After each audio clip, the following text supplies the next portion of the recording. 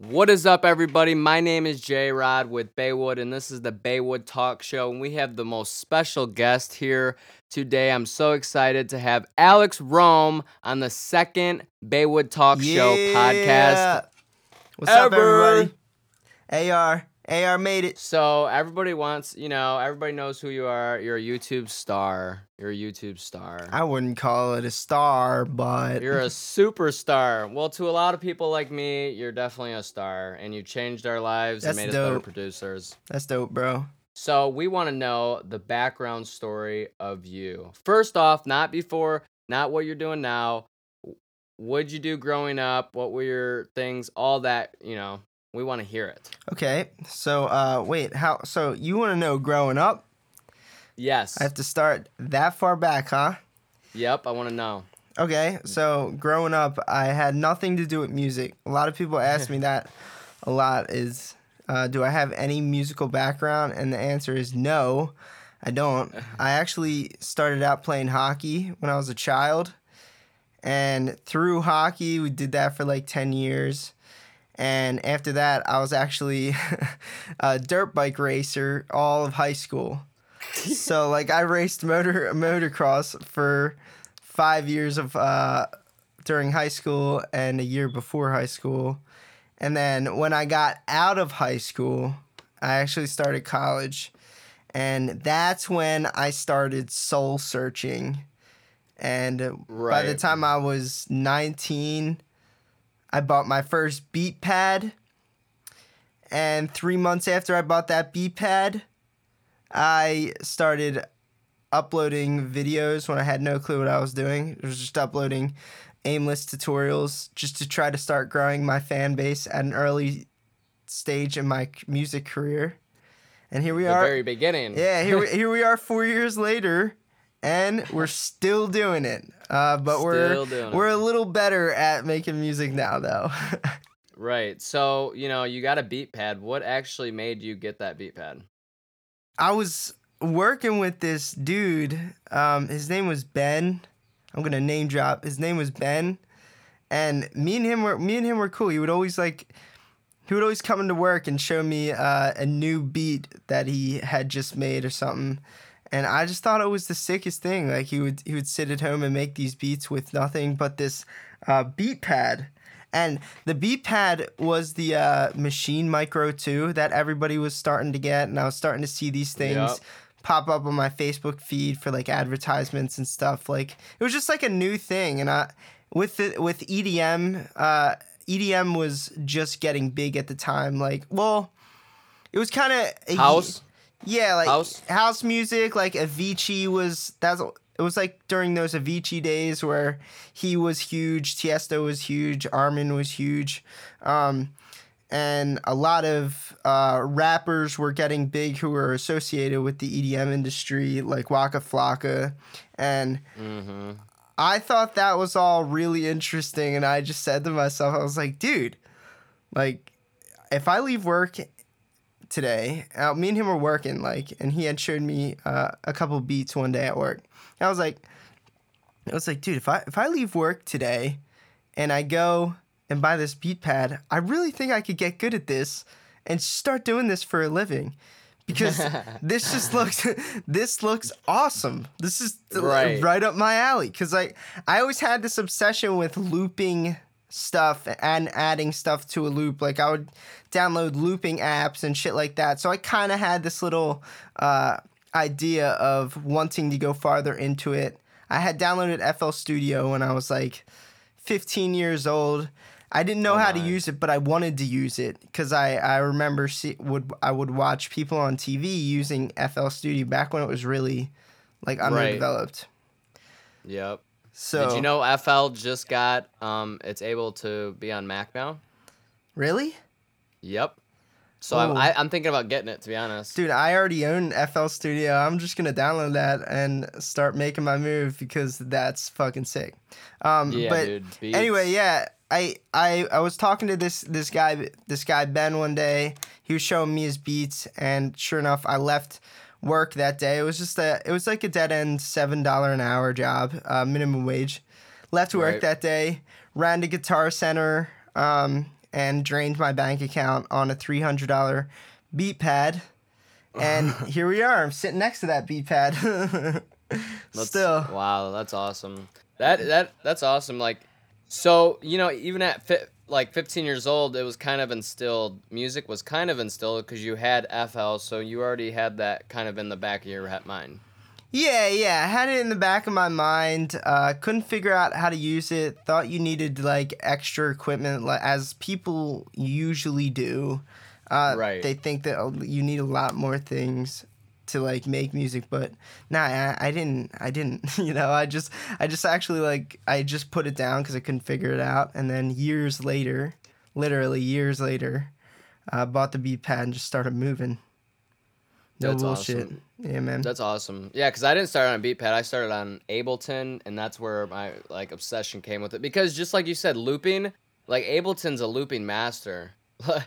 Like when you the home screen of it is, and I was just throwing in loops from Looperman, which I don't know if you ever used Looperman, but I'm sure you have. Yeah, I've touched on it. I never liked using preset loops. I always had a fascination with building my own loops. Yeah, and I started the opposite. I was using other people's, and I was making a song out of their whole loops, like the drum beat to the actual loop they made. So I was just pretty much putting their whole song together, and I'm sure they did the same thing, but they actually made it. But I actually thought I was making music, and soon, switching to Logic, I realized I was not making music. I was just arranging it, and that's one of my strongest. Getting to be my strongest thing is I'm such a stickler on arrangement, because if I'm making hip hop song, and it, we're looping melodies, the same damn melody. So how do you arrange it to make it interesting for the artist and the listener? So I'm really fascinated with arrangement. I've always has been with that. Yeah, dude, that's sick. Got a question for you. Yep. Where did you get the name Baywood? That's so funny. My first name, it was because I was like, oh my God, I'm done going under Jordan Rodriguez, Jordan JNR 16. My whole high school, I did not feel, I was just a follower, and I was just so unhappy with life. So I went soul searching too, and I found music, and I just started diving into that. And then after a year in college, I was like, dude, okay, you know what? I want to come out, because I still, for the first year, I didn't tell anybody I made music besides a couple of friends. So I was at my friend's apartment and in my college town, Bowling Green. And I was like, dude, I want to have a name, and I want to have a name that represents all of us and as a community. So I was like Baywatch, and I was like, I just kept naming things like something one with nature. And then my buddy said, what about Baywood? I was like, what'd you just say? He was like, Baywood. I was like, dude, I don't know. It just was perfect. Once he said it, it was one of those things that just connected with me. It's such a funny name to just come up with. It is. Out of nowhere. Because I actually thought it was your name. I thought it was your name. Then I found out. A lot of people do. Yeah, I found out your name was Jordan. I was like, what the fuck? Yeah. Where do you come up with this? I know.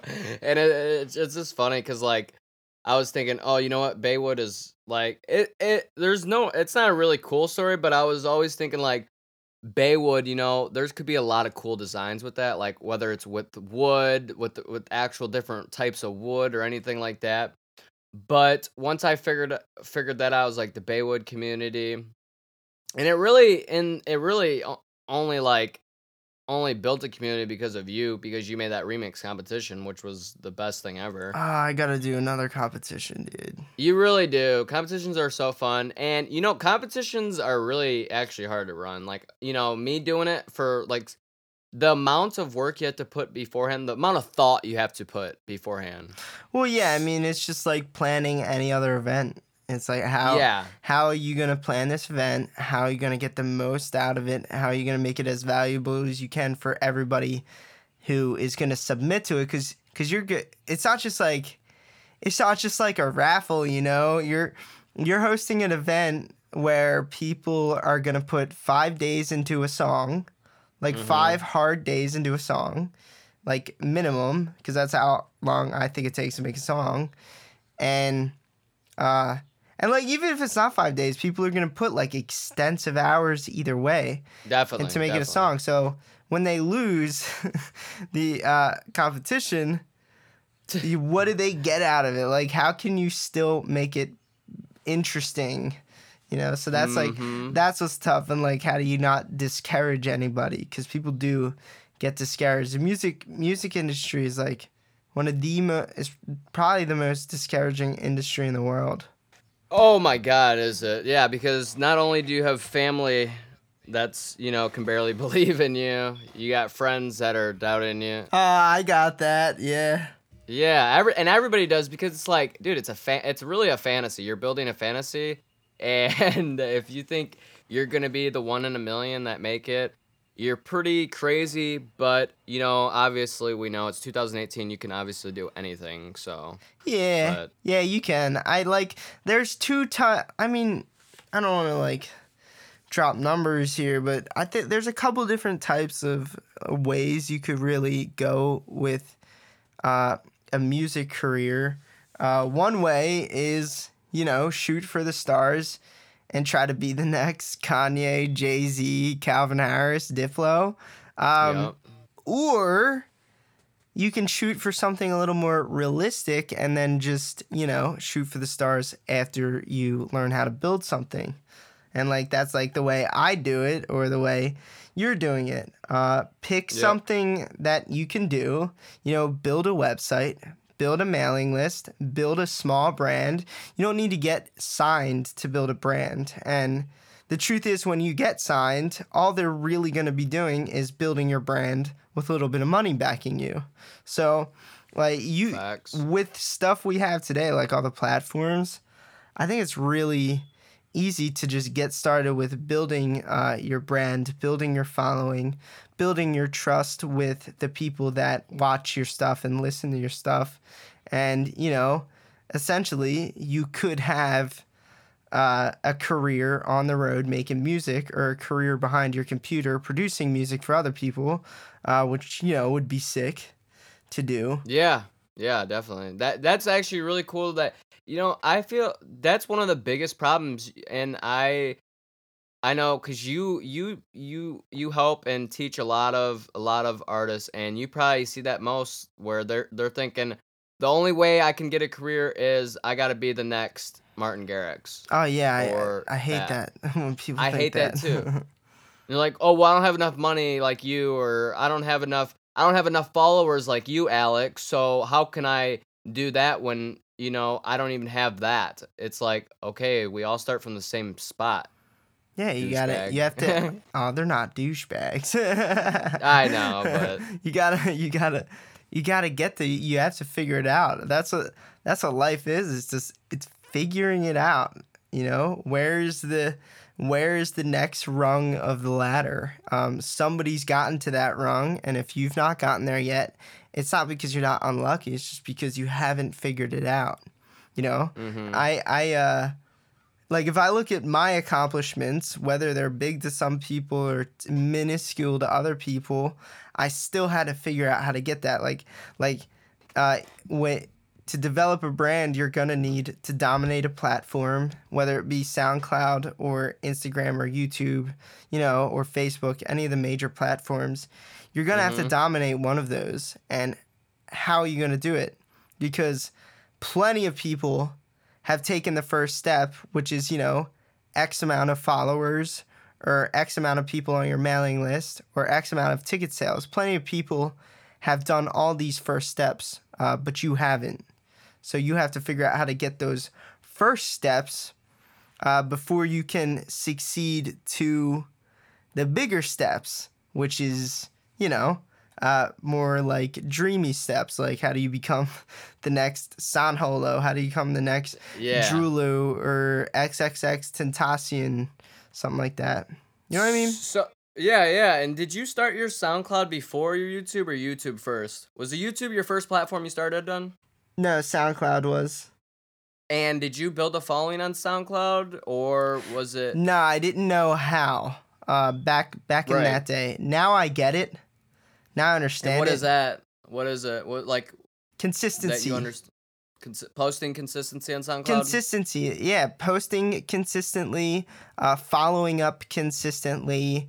Don't go begging all your favorite artists and DJs and rappers to fucking listen to your song, because that's not gonna get you any followers. Like, you need to get one follower. Find out what drew that one follower to you. Talk to them, build a relationship with them, and do whatever you can to keep that one follower around. And then next week, get another one. And then, tomorrow, get another follower. So now you have 3 followers. So what can you do to keep them around while you're out getting more followers? And it's all just like an accumulation of followers and audiences who appreciate your stuff and will be a super fan and not like ditch you. If you're good at that, but you have to be good at that, keeping them around. A lot of people say like, oh yeah, fake it till you make it, pretend like you're famous, and you pretend like you're already famous even if you're not. And I see this all the time. Like, somebody will have a couple thousand SoundCloud followers, but they won't be interacting with any of them, and they're too busy trying to look good. And I never see any of them interacting with their fans or anything. And then a year later, they still have 2,000 followers because they were too busy trying to pretend when they should have been, sucking these people's dicks. Honestly, literally, like, you have to keep what you have around, because if they go away, new people, it's going to be harder to keep new people sticking around you. I love that. Yeah, that's really cool. It's so short term. Like, I don't even know. It's the easy way to think about things, and the long term way is, build a relationship every single day and build a real one and have a real conversation with people instead of trying to fool. The only person you're fooling at the end of the day is yourself if you keep doing that. And that's, a lot of people are really doing that. I see that all the time out on all social medias. I don't understand it. Like, I have people I see that are saying, woke up super early to work on my album, and and they've never released a song before that, and I never even knew they made music, and they talk about how hard they work on music. I'm like, really? I mean, you're what you put out in the world, the energy and the content you put out in the world is what you're gonna get back. So I don't know why people. That's where Twitter is weird. It's a weird place, dude, because people just talk. They can say whatever, and they can trick themselves into believing, but their SoundCloud, their whatever, their other platforms are not showing anything. Yeah. And that's so. I want to go back into why you started really putting videos out on YouTube, because and what was the culture like for music producers on YouTube when you started? So when that's interesting, because like when I started making tutorials and shit on YouTube, there was a lot less of the guys you see out there now. Zen World was small. I remember, I didn't even know about him at the time. I found out about him after I started producing. But Seamless R was probably the biggest name in my life at the time. I wanted to do what he was doing. And here's what I remember. He had hundreds of videos, and it was just him sitting behind his computer showing what he learned that day on FL Studio. And he had a massive following. Probably, like, at the time it was only like 40,000. Now he's like well over 100K, but he had like 40,000 subscribers. And I was like, dude, if I had that, I don't even need to go on tour. I could just have that. No. And then, they you earn whatever money that many followers can earn, and you share as much value to them and actually like teach people and change lives. And I don't have to leave my room. I could just make music all day because that's what I like to do, and because that's essentially what I wanted to do. I just want to make music. Like, I don't want to go to college. I don't want to do this. I don't want to do that. I just want to make music. Yep. Same here. But yeah, he was doing his thing. Busy Works Beats was another guy. He was tiny back in that day when I Yeah, started. how many subs did he have? I have no clue. I can't even think of that. I remember when right before he started actually hitting me up and getting into contact with me, he was sitting at around 50,000 subscribers, and now he's at almost 500,000. So that just kind of like shows like with some crazy Man, dude. determination, correct content, you can really, go out there and kill it. Wow. But 500,000. those were the Oh only my two I remember God. was Seamless and Busy Works Beats, and I wanted to be and Digital Video Effects. He changed his name to Iconic and stopped doing it for some reason. I would have never stopped doing it if I was him, but he went to like that kid. I remember he put out a video saying he was in college for music, and then I never heard from him again. Never seen another video. Wow. But he was like one of the biggest guys. He had over 100,000 subscribers. I was like, dude, I want to be that. So you were way ahead of your time. What do you mean? Well, like just starting off, because there's like it's still growing. Obviously YouTube is obviously still growing, but the fact that you saw a couple and you just started doing it right when you started producing too, like that's kind of crazy. Oh yeah. I mean, not a lot of people would ever do that. No, nobody would do that. People want to wait until they're perfect before they start putting shit out. And I'm like, dude, fucking stop. Just put it out. That's why, yep. When you're good, change your name to a different name, and then, release all your good shit under your new name if you're afraid of, like, destroying your name. But, you got to get used to putting it out, because the guys who blow up are the people who've been getting good at releasing content and actually understand how the internet works. Whereas if you just start being, you just start releasing content like today and you've been waiting 5 years, well, bad news. It's going to take you 5 years to figure out how to communicate with the internet. You know what I mean? No, that's the truest thing you ever said, and that's what saying that, like, that's what really got me started into YouTube, because I was like, dude, I don't have to be a marketing expert. Like, I can just learn as I go, and dude, I'm not gonna. And that's like that's what's holding a lot of people back, and that's what was holding me back, dude. A couple months ago, I was like, dude, it's not perfect, it's not good enough, and that's why I'm starting to release music under Baywood here in like next month, and I'm excited to. And I was always like, no, I gotta get my production perfect, have people, Joey release and all these other people release, and I make sure their stuff is good, and then I'll start, building a name for myself. It's like, dude, it doesn't matter. Yeah, it really doesn't. That doesn't matter. Because what can happen is, like, you go give it, give it your all for 5 years, put out your first song, and first guy that comments on it is going to say, oh, you need to work on your bass lines. It sucks, dude. Whereas through the 5 years, like, maybe you start releasing music the day you start producing. All you're going to get is help from the internet. Like, whether it's shitty help or good help, or somebody shitting on you because you suck when you first start, obviously, because everybody sucks. You can take what they actually say. Oh man, you can't even like do this or that. You can't. Everything's out of key, bro. Like, it doesn't matter how mean somebody is about it. If they're right about something, like you can't write a melody or something because it's your first song you've ever put out, well then you're gonna go and be the best fucking melody writer you can be, like, or try to be and learn how to be. You know what I mean?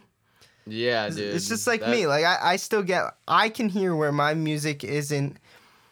Like a lot of my music isn't radio quality. It's not perfect yet, but since it's out there, I get to hear what people say. I get to share it with people with big opinions. One of my big things recently is picking my favorite artists who have the most talent. Small time artists, like, they're not huge, but some of them have like small record deals, so they're only a couple thousand big on SoundCloud or something, stuff like that on Instagram. And I drop in their inbox and send them a message that I would want to get, you know, because I get a lot of messages too, and a lot of beggars. I don't like beggars, but I'll say, hey man, I would kill for feedback on my track. I would love to pay you for it. But your opinion is worth it. And I send them my track, and 100% of the time they don't even ask for the payment. But because I offered it, I get feedback from these people with big opinions and big followings. So it's like stuff like that, like offer something, you know? Yeah, dude, that's so huge, and that's so dope that you do that, because the way you're thinking, you're not thinking about yourself, you're thinking of the way that you would want to be asked, which is super dope way to think about things. Yeah. And especially that you offered them something that's like, man, this guy's a nice dude, I like him. And that could even get them to work with you. Yeah, and that's how I'm If gonna. it hasn't. That's how I'm like putting my foot in the door with a lot of these guys to kind of build connections, is because I'm just gonna keep following up, just the same way. Like I think about my situation. What's cool about my situation is a lot of people view me as big just because I've influenced them. It doesn't matter if you Yes. don't need 1 million followers for other people to think you're huge in their life. 100%. So a lot of people think I'm big, so they talk to me like I'm, you know, an influencer of them, and I get plenty of inflows of, you know, messages and requests and stuff like that. And there's like two types of people. There's the people that actually care, you know, people that offer something, whether they're asking for something, you know, like feedback or asking for a project file. Those are two general things that people ask. Whether they're asking for those things or not, the people I like the most are the ones that offer something, that ask how it's going, how can they help with the community, could they do anything, could they might be good at illustration, they might be good at video editing, could they offer video editing skills, and then I form this relationship with them, and now we're cool.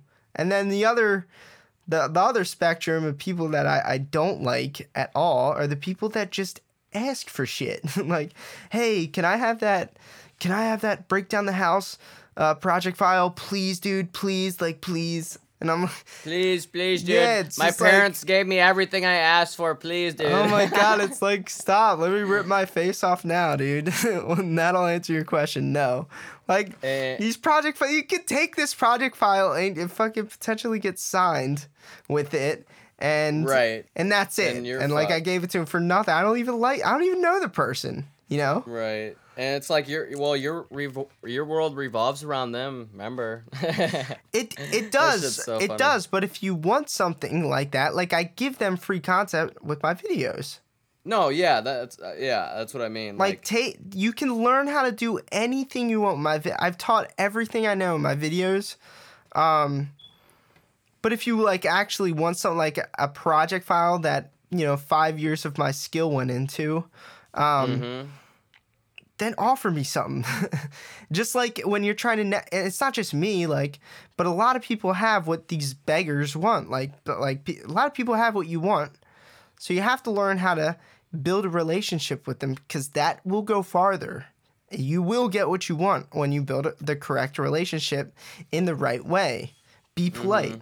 You know, ask what you can do in return, and sometimes don't even ask. You just ask them how things are. Like, let them know they're an inspiration too. You know, do some kind of thing like that before you start, you know, requesting from them. Because yeah, everybody has something you want, but you have to get it, like, make them like you, and they'll give it to you. Give value, or, you know, give appreciation or something like that, makes them feel good. Like, the best, like, you know, definitely not at that scale yet, but, you know, when people message me, like, you know, hey, dude, like, I see you out here, like, you're helping me a lot, you're freaking killing it. Those messages, I always make my day, and they're not even asking for anything, but if they did ask for something after that, I'd be like, yeah, whatever you need. Because it's like, the appreciation is really, like, cool, because it's like, even through social media, most of the time it's negative stuff that we're, like, you know, consuming, especially on Twitter. But it's like when you see these like people like appreciating you, like damn Alex Rome, you fucking changed my life. Yeah, like no, that's sick. I love that. like that's what we do it for though. Yeah, yeah. Like I want, cause then what happens is like years later, these people come back to you, like, they might have gone through something in their personal life or whatever. I don't know, and Yeah. they'll say something like, "Hey man, I remember your videos from 3 years ago. Uh, like thanks so much. I think I've been thinking about every time I think of music, I think of your name." Or they say something like crazy like that. I'm like, dude, that's sick. Wow. That's awesome, That man. is sick as hell. Yeah. Dude, I'm just imagining how many people in a couple years are EDM guys that watch your content that learned how to produce from you. That's what's gonna be crazy. If Yeah, not that I want already, to see somebody. I want to see like somebody who's followed my videos pop up into the mainstream. That would be there will be. tight. That There would be has to so be. tight. Yeah, dude. You working on any projects now? Oh yeah. Yeah, I'm working on like I'm gathering, 5 of my own songs to start releasing. I have a deep house track, a future bass cinematic track, a lot of future bass, but kind of like future bass hip hop tracks, I would say mainly. That I'm pretty excited about that I'm releasing on my own, and then I'm working on 6 tracks with Joey. So we're going to the that studio to record professional vocals there and get mastering done at that studio the end of this month. Actually in like 6 days. So I'm pretty excited about that. So I'm just preparing for that, and then I'm working with an artist signed to AMG, which is affiliate of Sony Records, and he's from Canada, and I'm really excited about this dude because he has this really unique dude. Canadians have really cool accents. I noticed that. I didn't ever notice that. They have distinctive accents for sure. So distinct, and it's like hip hop when this guy's rapping, it just sounds so cool. But I'm just trying to collab with as many people as possible, and just trying to a lot of people just keep asking to collab, and like you said, like when they're just asking to collab, I don't really like to collab unless they send me something or I send Yeah, them like something. collab with a bro, man. Collab with someone who's willing to be a bro. You know? Right. Like, it's like, hey, you want to collab sometime? Like, yeah, sure. Okay. If you had to have something ready though, if you're gonna ask me to collab or something, but I'm Yeah, really dude. just trying to work on as many songs as possible, and especially because I got the Beat Hub going. I have 10 What's beats Beat on there Hub? so far. It's just a little beat page, and a website with me and Bardo. Are you guys releasing video content for that or like YouTube? I have specific thumbnails for it. You can check it out right now. But yeah, it's for just YouTube because he's from West Coast. He's from Cali, so it's like he has a whole different sound. And I was getting so tired of just holding my beats, so I just had to put him up there. Is it called The Beat Hub? I'm like trying to look at this There, now. dude, I know there's a lot of beat hubs, but just look up Beat Hub Baywood Bardo, or it should pop up. But I'm pretty excited about it because the branding is pretty nice on it, as you'll see. I can't find it, bro. I'll send you a link. It has like 2 subs. That's why. Yeah, dude, send that to me. That's awesome. So you're grinding. You're grinding. Yep, just grinding. I'm like stuck on this. I've been having this not really a creator's block, just a directional decision. Like, do I want to stay in EDM and get as good as I can at EDM, or do I want to go into the pop sort of style that I've been doing at Lauren, or Mm-hmm. do I want to go crazy with hip hop beats because I can make a perfect hip hop beat You're. and I can do them fast and I can do them every Uh, day. You know what I mean? yeah, I think you should do it all. What do you mean? Just do it all, dude. See, that's okay. That's okay. I sent you that link. So while I'm talking, just check that out. The funny thing about us creators is that we always try to create a structure and boundaries when we don't really need them. we try to limit ourselves, and I think that's just from society in general, but we don't. We can literally do anything because we're creators. We can, but you don't want to over create with no direction. That's what I think. Facts, but for Lauren, but for her, you're doing pop stuff, and okay, that's her. That's her brand. Like, help her build that brand for herself. That's what I don't think you should be. That last song you didn't release under. You did release under your name.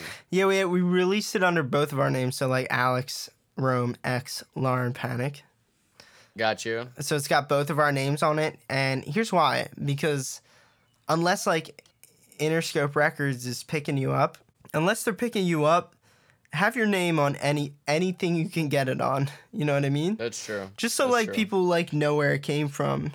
I have a lot of, there's plenty of people waiting to see what I'm working on, and if I keep putting her name on everything, well then nobody's gonna know what came from me.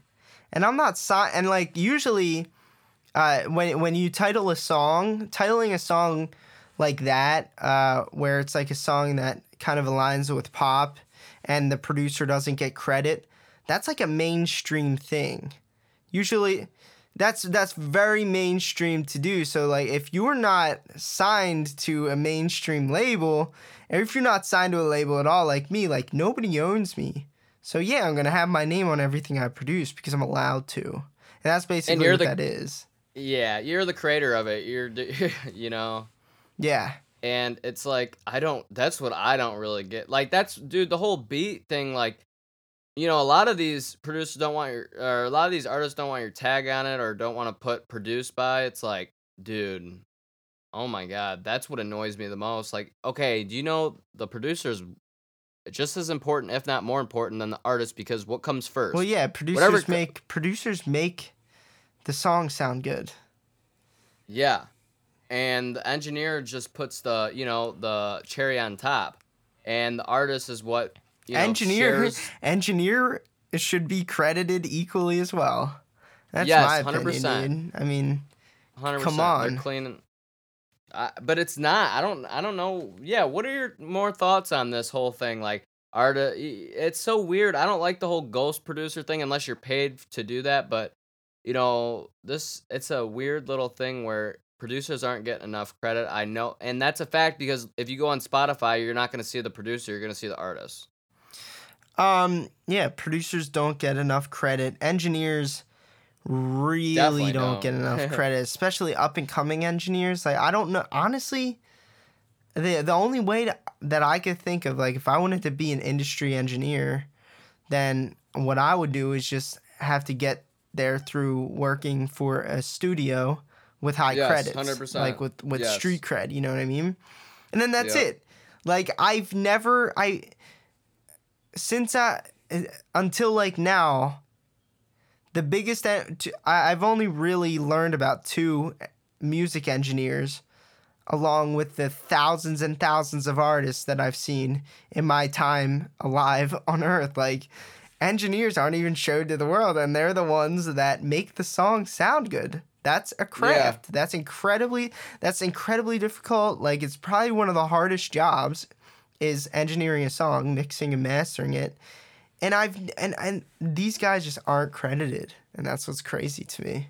And I 100% agree. Like, it's the most important job hardest job because as a producer, you're creating what you want to, but as an engineer, you have to make it exceed their expectations, like how they want it. So you're working on all different genres, and like Dave Pensado, let's look at him. I know you know of him. Yeah, he's an engineer. And the only reason he's recognized is because of his TV show and because he does a lot of, events and stuff. Well, he markets himself like a boss. Like, that is crazy like boss, awesome. Yeah. On that note, though, well, I guess this is kind of like a side note. Yo, did you know Diplo hasn't made a song in years? Who's making songs for him? His ghost producer, bro. Calvin Harris hasn't made a song in years. Yeah, I did. I can't give names here, but I talked to a couple dudes behind the scenes who actually work for those people. They're the managers of those people. I got to speak with them. I can't say how because you really don't want to blow covers like this. Right. But yeah, there's a I even know the ghost producer's name and everything. Still trying to figure out how to find him and hit him up. But these ghost producers for like Diplo and Calvin Harris and Martin Garrix, who also doesn't make 100% of his songs anymore. These people are Diplo like will drop $20,000 on a good ghost production. And, Calvin Harris has a steady ghost producer who, will get paid 10, 20, even $30,000, they said, up to 30 grand for a track under Calvin Harris's name, and nobody knows these ghost producers besides, the people behind the scenes. Because if you think about it, it makes sense. It does. Like, why would Calvin Harris make that music? Because, like, he's just an image now. Once you're an icon and image, you don't have to do anything. Like, I would never... I listened to his newest songs, which obviously sound nothing like the songs that made him famous, which were actually somewhat good. Listen to the songs now. Those really shitty pop songs, and you realize, like, wow, dude, he didn't make this. His record company gave this song to him, and this song is selling because his name is on it. And now that's just a brand, and that's it. And I still respect it because, like, you could look at all the singers and stuff. More than half of the singers that are in on the radio and stuff aren't writing their stuff. No, they're not. No, dude, like Dua Lipa. Dude, I've learned this by talking to them too. Dua Lipa has a guy who makes all of her melodies. And sends her melody. So this guy's also signed by the label as a melody producer. That's all he does. Oh my God! It's just write melody. It's the same guy who writes melodies for Martin Garrix. People who think Martin Garrix writes his melodies, you're wrong. Martin Garrix wrote his melodies back when he produced Animals and Virus and Tremor. That's when Martin Garrix was behind those songs. Now he's a pop producer, so these labels have these very experienced melody writers, very experienced songwriters who arrange the song for them, very experienced engineers who I wish I could meet, but unfortunately nobody knows these people. Those are the people who actually put these songs together when you hit that level of mainstream. But, like, I get it, because, I get it too. Yeah, that makes sense. Like, I would kill to that would, like, if I always think, like, if I was that big face, yeah, I mean the songs that I'm producing now have to be mainstream and shit that I wouldn't like to produce because it's boring. Like, mainstream pop stuff is boring, so I wouldn't produce it. Zed has a ghost producer then, because that's the most, like, Lord. Him, Zed, yeah, he might. I mean, I don't know. I can't say pop. that. He is. But one thing he did do is build $1 million studio in that new house. So, okay. So, like, I don't know. Maybe he does produce his songs. Maybe he gets a lot of help with it. Because that's, like, I know, like, Martin Garrix doesn't have a ghost producer, or I think. I'm not 100% sure about him. All I know is Diplo and Calvin Harris, so I can't just say shit without any information. But right. I know Martin Garrix has a lot of help, like a team of people helping him. He has one of the greatest teams ever. Like, yeah, dude, and it's a really cool team. Like, you can tell definitely that teams, you can't do it without a team. I mean, that's... Yeah. It's just like, it's Zed. Like, if he has a deadline for a song, not everybody can just shit out a perfect song for the radio. You know what I mean? So he's got, people on his team that could probably help him do that. And that's how mainstream music is made. But that's specifically mainstream, It's a lot, like, people who never go that far as being just every song is on the radio. There's still big artists who aren't on the radio who make all their shit, and, like, that's very respectable. And they could be getting paid more. We don't know. Who knows, dude? Because, like, I was thinking, dude, maybe that's why a lot of artists are creating their own record labels, like Dim Mac for Steve Aoki. Like, he could just be, oh, yep, that's a great song from you. That's going under my name because Yeah. you're on my record label. I mean, that would make only sense. Like, Martin Garrix has his own record label. All these people you just talked about have Diplo has his own record label. So it seems like, the people with the record labels are the ones that are having a lot of help. Yeah. Yeah, I totally get I would that. do the same thing, to be honest. I would do the exact same thing. I mean, it makes sense. Like if I went mainstream and all these mainstream songs were under my name, dude, I wouldn't want a fucking thing to do with those shitty songs. Like but Yeah. I would continue producing the songs that I actually like to make on my own time for me. Dude, I've and now play them at shows. yeah, play them at the small shows, play them at the small coffee shops. Like even if I was big, I would still kill to do small shows small shows, small clubs, small, dinner venues, small coffee venues, shit like that. And actually play the stuff that is good, vibey, tasteful music. Pop music Yup. isn't tasteful to me. It's just that's music that is made so that people can easily enjoy it.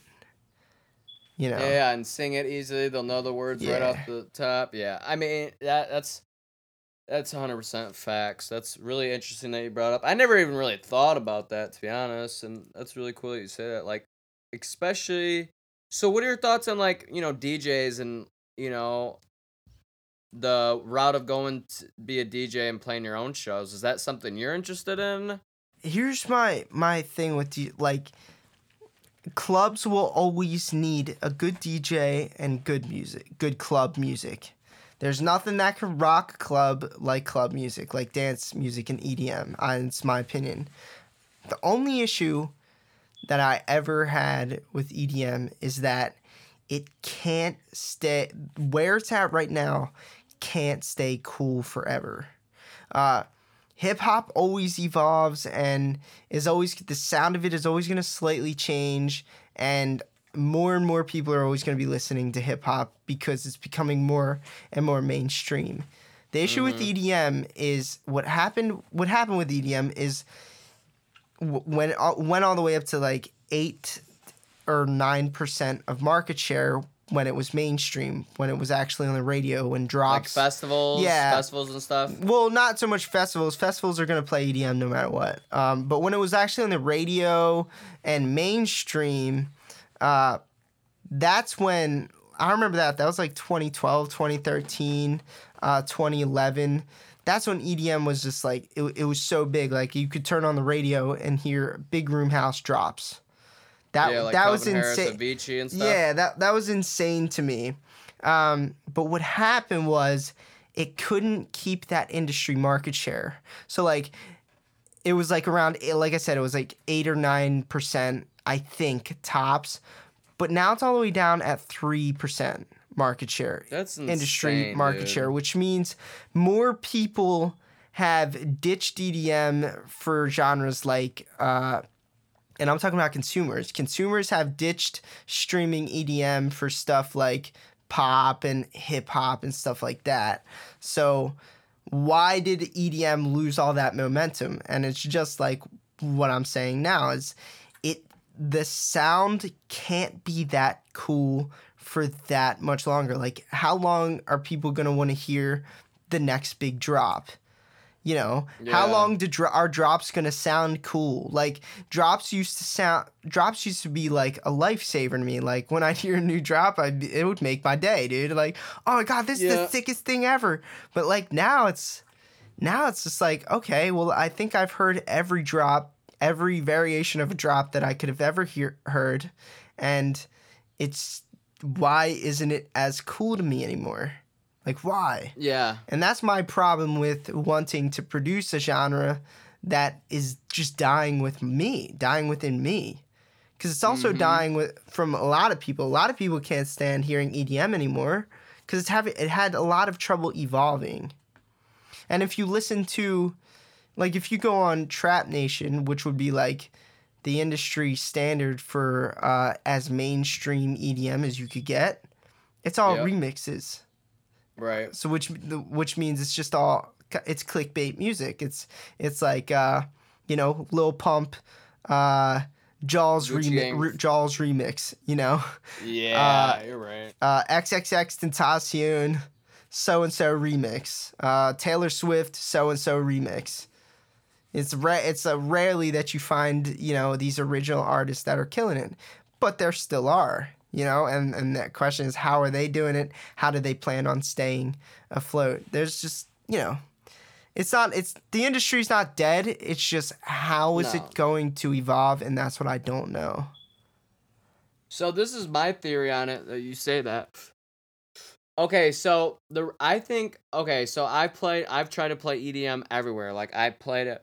So you got 90s hip hop, and which is some of the grooviest stuff to dance to. But it's fun to sit at a crowd and listen to EDM when it's loud and stuff. But chilling with your friends, driving, doing laying on a beach or doing anything like that, it's so much better to listen to hip hop, dude.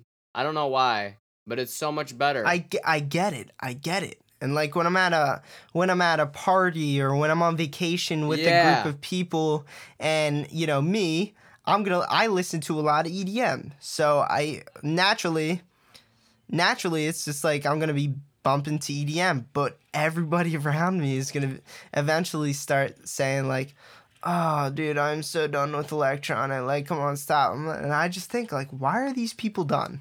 Why am I in a room with 7 people and all 7 of them are sick of hearing this? But you could play like pop music or hip hop, and they don't get and they're singing they don't get bored of it. Every song comes on, and they'll just like they'll hit a song that they all like. But I'm the only guy in the room that likes EDM. Like, why? Like, why isn't it that? Why does it not click with everybody? And that's what's so tough about it, It's like it's hard. The music industry is fucking hard. And then you like listen to pop music, and that it is EDM. Pop music is evolved EDM. Yep. It's like that classic tropical house beat is under every major singer has done a song. Like if you listen to Julia Michaels' newest song, that's a tropical house beat, dude. Justin Bieber sang over all those tropical house sounding things like a couple years ago. Rihanna has sang over some sort of tropical house arrangement. Kygo, it blew up into the mainstream from tropical house. Like that subgenre made it to the pop, but it's still not. It's like, but now it's like not EDM. It's like it's not it's not like you can't just. They'll call it Caribbean. Yeah, it's just like something weird like that. Like, and if you were to make that same song without a vocalist, which would just be like an EDM club style beat, it won't be as cool anymore. Because now people want the vocals. They want the pop vocals on it. And that just steers me back to, okay, find a lucrative genre like hip hop or pop and try to do as best as you can there. But then again, who the fuck knows? Who knows what the right move would be? Yep, I'm just trying to. I'm just releasing everything, seeing what sticks, because really, I get more happy, making a wavy trap beat and hearing a dope ass hook on it, and that's what gets me super excited. I'm like, oh my god, like this is amazing. Like it just fits so perfect. That's why I'm like even going harder on that, because first off, it's a lot quicker to make those, but what makes it is that that melody or something connecting with the rapper that's getting on it and that hook. Like if things are perfect, it's gonna work out so perfect, and it's so much fun, dude. Like I don't know how many rappers you've got on your trap beats, but once you do, it's a very addicting. Oh yeah, I totally get what you mean. Like that's the missing half. That's the drop of it. Yeah. It's really cool. That's if I could kind of inference on where drops are going and where they went, I think it's or where music is in general, I think the best song in the world right now would be that song that still has that idea of, so like what EDM, I think what EDM brought to the table was that really exciting chorus that everybody called a drop, you know? Yeah. That's what EDM brought us, and like now everybody's always expecting some sort of beat to drop with some sort of catchy sound in you know, this song. So I would say every song needs that really important beat drop, that really important hook, that really like that super important part of the song. That's not just a chorus, but it's like a really special chorus. Like, you know, take for example Gucci Gang. You know, Gucci Gang is a fat 808 with a repeated phrase, Gucci Gang, spread over the top of it a million different times. And that's fucking awesome. People like that. That's like a drop, but with vocals on it. You know what I mean? And they can say it easier. Yeah, and it's easy for them to scream out. Exactly. And if you watch one of his concerts, it's like, holy mother of God, you want to be there. Like, you want to be at this. When everybody's screaming at the top of the lung, Gucci Gang, Gucci Gang, Gucci Gang. Like, oh my God. I think you're right. That is the move. Like, what 6ix9ine, Tekashi 6ix9ine, his stuff is so easy to scream out. Yeah. I feel like that's going to be the type where you listen with your friends and you're all singing together. But, you know, with other stuff, it's like, you know, it kind of creates friction where, you know, especially like a dope ass rapper, like they're very conscious and, you know, talking about dope shit. You can't always listen to that stuff. Their concerts are not going to be the most fun. Like J. Cole's concerts is not going to be the most fun, even though on his new album, he did a lot of that fun shit. But you're there. There's two different types of music. Things that make you think about something or things that make you want to party. Yeah, like, dude. I don't know. Or, you know, curl up in a ball or anything like that. But it's what lane do you want to go in? Or I feel like you can go in all the emotions. Like you can make that party music. You can make the chill vibey music. I think that's the way, even be more diverse. So your listeners can listen on a nice cruise. They can listen on a nice beach with some, you know, fun, like relaxing shit that makes you want to sink in the sand. You can listen to a group around friends, and you can listen to at a goddamn raging party. Yeah. That's cool. I think every music needs obviously all music besides, you know, rock is a little different. But if you're making music electronically, whether it's pop, hip hop, or EDM, it needs that big bass line that translates to a party. But also, you know, that lead that translates to any situation. You know, a laid back chill sesh with your bros, a party, you know, a song to listen to while you're driving. So like if you get that lead translates to all those things, the bass line will do its job in the clubs. And, you know, the rest of the song will do its job on shitty speakers and good speakers and stuff like that. That's a song that translates and works well. To everywhere, everything. And that's the kind of music we should be striving to make. Like, things that translate well, that have a message for, you know, someone that's alone, that have a message for someone to party. You're right, dude. And be different, and be different. Like, don't go... Don't go on to spinning records and try to make the easiest song you can find. Oh my God. Because somebody's already doing that, and that's what's called generic. That's generic now.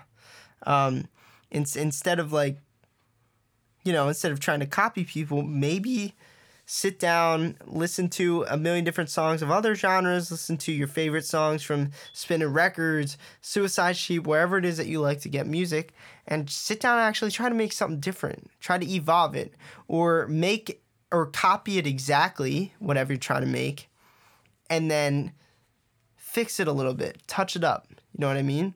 Like, start bending the rules. If a normal big room house drop sounds like this, well, how can you sound a little bit different but still make something interesting? Because people will like stuff that's interesting or weird or you know, odd. People like that. Mm-hmm. And the same... That's amazing because, yeah, and if people want feedback before they can go on your website, right? Because you got the feedback. Yeah, dude. That thing's awesome. We offer That's, track feedback, email coaching, and that's like a totally good time. yeah, that's definitely awesome. Especially, people like that are, doing a lot of contests and that need that real good feedback, especially from someone like you. And that's like cool that we have platforms to do that on. And I know before, I release my, EDM songs and hip hop songs, I'm sending them in to there because real feedback is essential. Feedback from your parents or, family ain't gonna work out too well, but it's Yeah, dude, like, that's dope. yeah, dude. But so what do you think what is your favorite thing to make right at this moment? You said you're struggling between what to do. What is it that you're I like making music sound good. Doesn't matter like what it is. That's just I've learned right? that about me as a producer. I obviously like the simplicity of sitting down and making an EDM song that doesn't require anybody's effort besides me, my own Yeah, effort. 'cause yeah. Um, but I just like making everything. I like making hip hop because I like mixing vocals. I like making EDM when Yes. I have no vocals because it's easy and I can Yeah. sit down and do it. I like making this pop style. It's not fully pop music because it's still a little, it's not radio worthy some of the lyrics she uses, but I like making that, that vibey shit with Lauren because that's Yeah, like no, it's that's fun. nice. It's fun music to make, and it's not that difficult to make.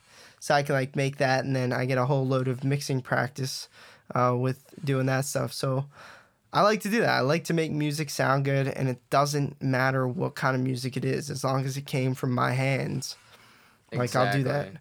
And I'm a producer. I It never said I was a DJ. I was never DJ Alex Rome. A lot of people consider me a DJ or think I'm a DJ, but actually, I'm not. I'm a producer. I've never DJed in my life. So, well, like the route people believe you take after, being a producer because you're actually an artist once you start releasing music under your own name as a producer and you're getting, which, obviously the EDM people made that a big thing and DJ Khaled made that a huge thing. But it's like the next thing, if you're going to play shows, you got to be able to DJ. And I think it's interesting, but like before I ever do my own shows, like I'm doing other artists that I make beats for shows. And I have a couple shows in like August, but it's like, I'm gonna pre-make a set anyways. yeah, dude. It's not like you're actually gonna do anything. You're just gonna be a hype man. So it's like, Yeah. DJing's it's cool. like, DJing is cool because you control the crowd. Um, yeah, that's why I became a producer because when I saw Flume, I was like, dude, the way he's just controlled my body and my mind, the way I felt, and everybody around me was like, I need that sort of thing to happen in my life. yeah. Oh, yeah, dude. And like, I'm thinking about, because like lately I've been thinking about what EDM artists are really, really killing it. Like, who are like when Martin Garrix was killing it back in 2012, 13, and 14, and Avicii and all them, who would be today's. Rest in peace. Yeah, rest in peace, Avicii. Who would be those versions today? Who's like in place of those people today, like the innovative EDM artists, and like there's just Flume. not enough of them. Like, you know what I mean? There's not, but Flume has to be one of them because No, he no, created. no. And to be honest, I think. Yeah, he's very steady. He's good at being on the radio. Good at getting songs on the radio. I got you. He's I steady. like them. But we all know Flume. He's been killing it. But who are the new, fresh guys? Like, I'm talking about like when Avicii put out Levels, he was so popping, dude. I got you. When Garrix put out Animals, he was popping. When people were first discovering Tiesto and Armin, they were popping. Well, who's still going worldwide today? Like, is it Sanholo and Drulu? Because they're not even on the radio, No, they're not even that big, so. And they're not that big, but they're, like, hands down some of the hottest names in EDM. Chain smokers. Yeah, and I hate to say that. Yeah, but they've, They went pop. But that was like 2 years ago. I'm talking about like right now. They did their thing. Dude, whoever's headlining festivals right now, like, Is it the here, I'm same? gonna Is it the Google same? Is search. it the same guys as we were doing it I 5 mean, years ago? Martin Garrix is he just won the top DJ, whatever they do it last year. Yeah, and that's what's like what worries me is like where's the new guys at? Like there's new hip hop artists every fucking year. Um and then there's these Yeah, okay, and I then got you. and then the artists like Kendrick Lamar is doing these new groundbreaking albums like every other year. You know, his album Yep, last year sold more albums than any album in the world or something like that. yep, You know what I mean? Like what yeah. EDM artists are doing that? Hey, Odessa headlined. Oh, they were pretty close to headlining Coachella. Oh yeah? Elenium, oh my, Elenium's huge. San Holo was still up there too. And this is Louis the Child. Wow, they were pretty close to headline. They're not close, but you're right, dude. Hip hop. I mean, Yeah, but the what's hip it? hop artists who are up there headlining, they're worldwide headline or on the radio and doing stuff like that. Ultra. I'm gonna look up Ultra Miami I don't know, maybe I'm headliners. wrong and I'm just bitching. No, I think you're right. Like it's like we all know the hip hop people that are known right now, but we can't even come up with five. So I get what you're saying. Yeah, like I can easily tell you who just released an album in hip hop and that shit is like it's radio in the radio flow. That stuff is getting played at, all the parties, all the clubs, and then EDM is just still it has trouble breaking through the surface no matter The how big the marketing. artist is, you know what I mean? Yeah. Dude, I'm only seeing the same people from 5 years ago, which is really weird. David Guetta. Yeah, like when people aren't blowing up in an industry, that's when I think like, all right, something needs to change. Somebody's got to do something different. One of the big guys has to hire a new face. Like, Getter's pretty good, but like, Getter, yeah. but where's his radio flow? And like, he might not, and like that just might be where EDM is going because he's he's good on YouTube. He's good on Instagram. Ramzoid's a new EDM artist. Well, he's not new. He's been doing Yeah. it for years, but he's like Nightmare. he's been around. Ramzoid, but Ramzoid's style of touching his fans, like he does the YouTube videos, he does SoundCloud, he does well on Instagram. Like maybe that's just how it's done in this sort of industry. Like you have to build your own world with it. You know what I mean? I think you're absolutely right. I think there's a lot of gatekeepers in EDM. I think that's what There is because happening. it was over corporate. It's over corporated. No shit. Holy crap. I mean, if you look at all these festivals, that's a huge business, and that's how you can tell everything's getting over corporated. They're trying to do it to hip hop. But I think the gatekeepers, they always end up going away because technology advances them. Yeah. But that's so interesting that you brought that up, dude. I didn't even think about that, man. And dude, lately I've been listening to more hip hop, and I didn't even realize that I don't even really think about like EDM as much as I did like 6 months ago. Or I don't even care to go to a music festival as much as I did when I went to Ultra. After I went, Yeah, and it's like okay, I how experienced it. how cool are EDM festivals after you've been to them all? You know? Right. And you know what's cooler than festivals, to be honest, small concerts with a dope ass DJ. Like when I saw Flosserdamus at a small venue in Detroit, Michigan, best experience, it tops everything I seen at Ultra. Like honestly. Yeah. And I'm telling you, like if you ever get a chance to see someone like Floss, they had a hype man, one of the dudes hype man, but highly suggest like, dude, the small EDM concerts are so much better. I think actually any concert that's small venue is 100% better because you get that more like intimate, more bass, more everything. Yeah. But festivals, I don't see how many of them will survive in like 5 years when. I don't know. That's what they were saying like 4 years ago. They were saying like UMF was gonna die. Ultra Music Festival was gonna die out, and I always knew that's not gonna die out. There's always gonna be a market for festival genres. I think whoever is in charge of their marketing. Like Rolling Loud, you've heard of that, right? No. Rolling Loud is just it's for all the freaking new guys, like all those new. But it's like they put an influencing marketing campaign behind this that was so good that they announced it the day after it was almost sold out because they had so many influencers talking about, oh my god, if they had this festival called Rolling Loud and they started doing all the new hip hop artists, it'd be the dopest festival ever. And literally and it was such a good marketing campaign that every stuck up white kid is trying to go to these concerts. Yeah. It's so funny, but I think it's all marketing for festivals. Well, I like, mean, it's just festivals is just big wigs trying to throw a party.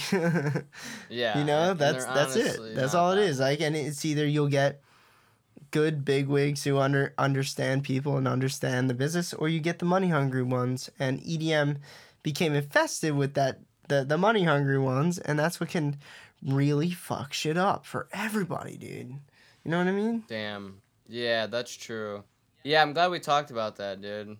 Glad we talked about a lot of things. We'll definitely have more podcasts in the Yeah. future. I hope Facts. I hope people don't think I hate EDM, because I don't. I'm just worried about it. No, I'm just worried about it, because we're worried. anybody who works in the industry like I do, I teach a lot of EDM people.